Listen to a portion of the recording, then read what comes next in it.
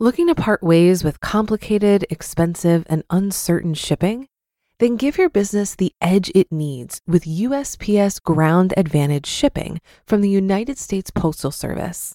Keep everything simple with clear, upfront pricing and no unexpected surcharges. Keep things affordable with some of the lowest prices out there. And keep it all reliable with on-time ground shipments. It's time to turn shipping to your advantage. Learn how at USPS.com/advantage. USPS Ground Advantage. Simple, affordable, reliable. This is Optimal Finance Daily, episode 1602, 6 Secrets of a Credit Score by Jay Money of BudgetsAreSexy.com. And I'm your host and personal finance enthusiast, Diana Merriam. This is the show where I serenade you with the sweet sounds of personal finance knowledge from some of the best blogs on the planet, with the author's permission, of course. And with that, let's get right to today's post and start optimizing your life. 6 Secrets of a Credit Score by Jay Money of BudgetsAreSexy.com. It's been a while since I've talked about credit scores, mainly because they kind of bore me. But they really are important to keep in mind, especially if you'll be buying a car or a home soon.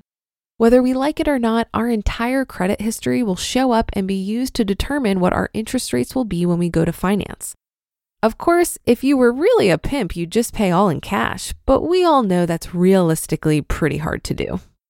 So if you've ever wondered what exactly makes up these credit scores, listen on, my friends. The explanations of these breakdowns were forwarded over by a good PR friend of mine and longtime reader, Aaron, and come from a new site out there called Zendo.com. And of course, I sprinkle on my own thoughts at the end of each. The 6 secrets of a credit score. Number 1, payment history. A history of late payments, even by a few days, can be potentially hurtful. Payments received beyond 30 days of the due date are considered late. When lenders report credit data to credit bureaus, they typically lump payments that are late 1 day in with those that are late 59 days. Another reason to have a lot of this stuff automated, or at least paid manually as soon as you open up a bill. Follow my look at bill, pay bill, forget about bill method if it helps. Number 2, credit balances.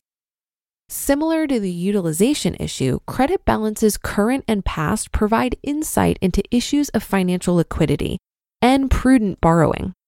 Historically, maintaining high balances on key credit accounts will likely have a negative impact on a score. Which is why having a high credit line, even if you're not going to touch a dime of it, can be important. Owing $1,000 on a $5,000 line looks a lot different than $1,000 owed on a $50,000 credit line, you see? Now, if you get yourself into trouble by having a higher limit, then obviously don't even think about it. But if you can control yourself, then it might be worth the quick 3-minute phone call just to ask to have it raised. It really is that easy sometimes. Number 3, recent credit. A consumer that opens a number of credit accounts in a narrow time frame may be interpreted as experiencing cash flow problems, particularly if utilization of his or her previously existing available credit is very high. In addition, a large number of credit inquiries in a short time frame may also lower a score. However, multiple inquiries for a mortgage or auto loan will be counted as only one inquiry each, enabling consumers to shop for favorable rates without fear of lowering their score. I don't really know much about this one. I just open up credit cards and run credit reports for free when I need them. Unless you're always trying to get into something, you should be fine. Probably best not to play open one card to pay off another. Eventually, you'll slip up and get slammed with God knows what. Number 4, utilization. Having access to credit is one consideration, and how much of that has been tapped into is another. An individual who has maxed out his or her credit cards and other lines of credit may not be able to obtain additional credit or credit at the best possible terms. The lack of liquidity will deem these consumers high risk in the eyes of lenders. Falls under the same sort of thing as number 2's credit balances scenario. Being maxed out doesn't do anything good for you. Number 5, depth of credit. Having a strong, long history of prudent credit usage is ideal under any credit scoring model. But as important as it is to have long-term credit relationships, a diverse mix of credit accounts is also beneficial. Which is why it can be important to hold onto at least one credit card or line of credit for a long period of time, even if you never tap it, or better yet, just tap it once every couple of months or so just to keep it active. I've kept my original card from way back as a freshman in college, since 1997. I've only really been using it the last few years, but it's helping keep my score high as it shows my entire history, including the times when I was late and didn't care back in college. Oops. And this is also why you hear people say to open up a card or two even if you're not going to use it ever. It helps build history. Mrs. Budgets Are Sexy had zero history when we bought our house and was advised to open up a card and make a quick purchase and then pay it right off to start having a base. We also opened our house accounts under both our names to help establish even more of a history. But again, you only do this if you can control yourselves. Number 6, available credit. Maintaining low balances on credit cards and open lines of credit will be a positive factor in generating a score. The typical benchmark is to keep these balances at or below 30% of the total available credit. Basically the same thing I've already commented on twice now. I guess the credit score companies break it all down differently. I hope this makes sense to you all. It may seem like a lot to grasp at first, but once you do, you get to hold on to it forever. Or at least until the industry changes things up. Either way, I hope it'll be another year until I talk about it again. You just listened to the post titled 6 Secrets of a Credit Score by Jay Money of budgetsaresexy.com. If you've been using Mint to manage your finances, I've got some bad news. Mint is shutting down. But now for the good news. There's a better alternative. Our sponsor, Monarch Money. Mint users are turning to Monarch Money and loving it.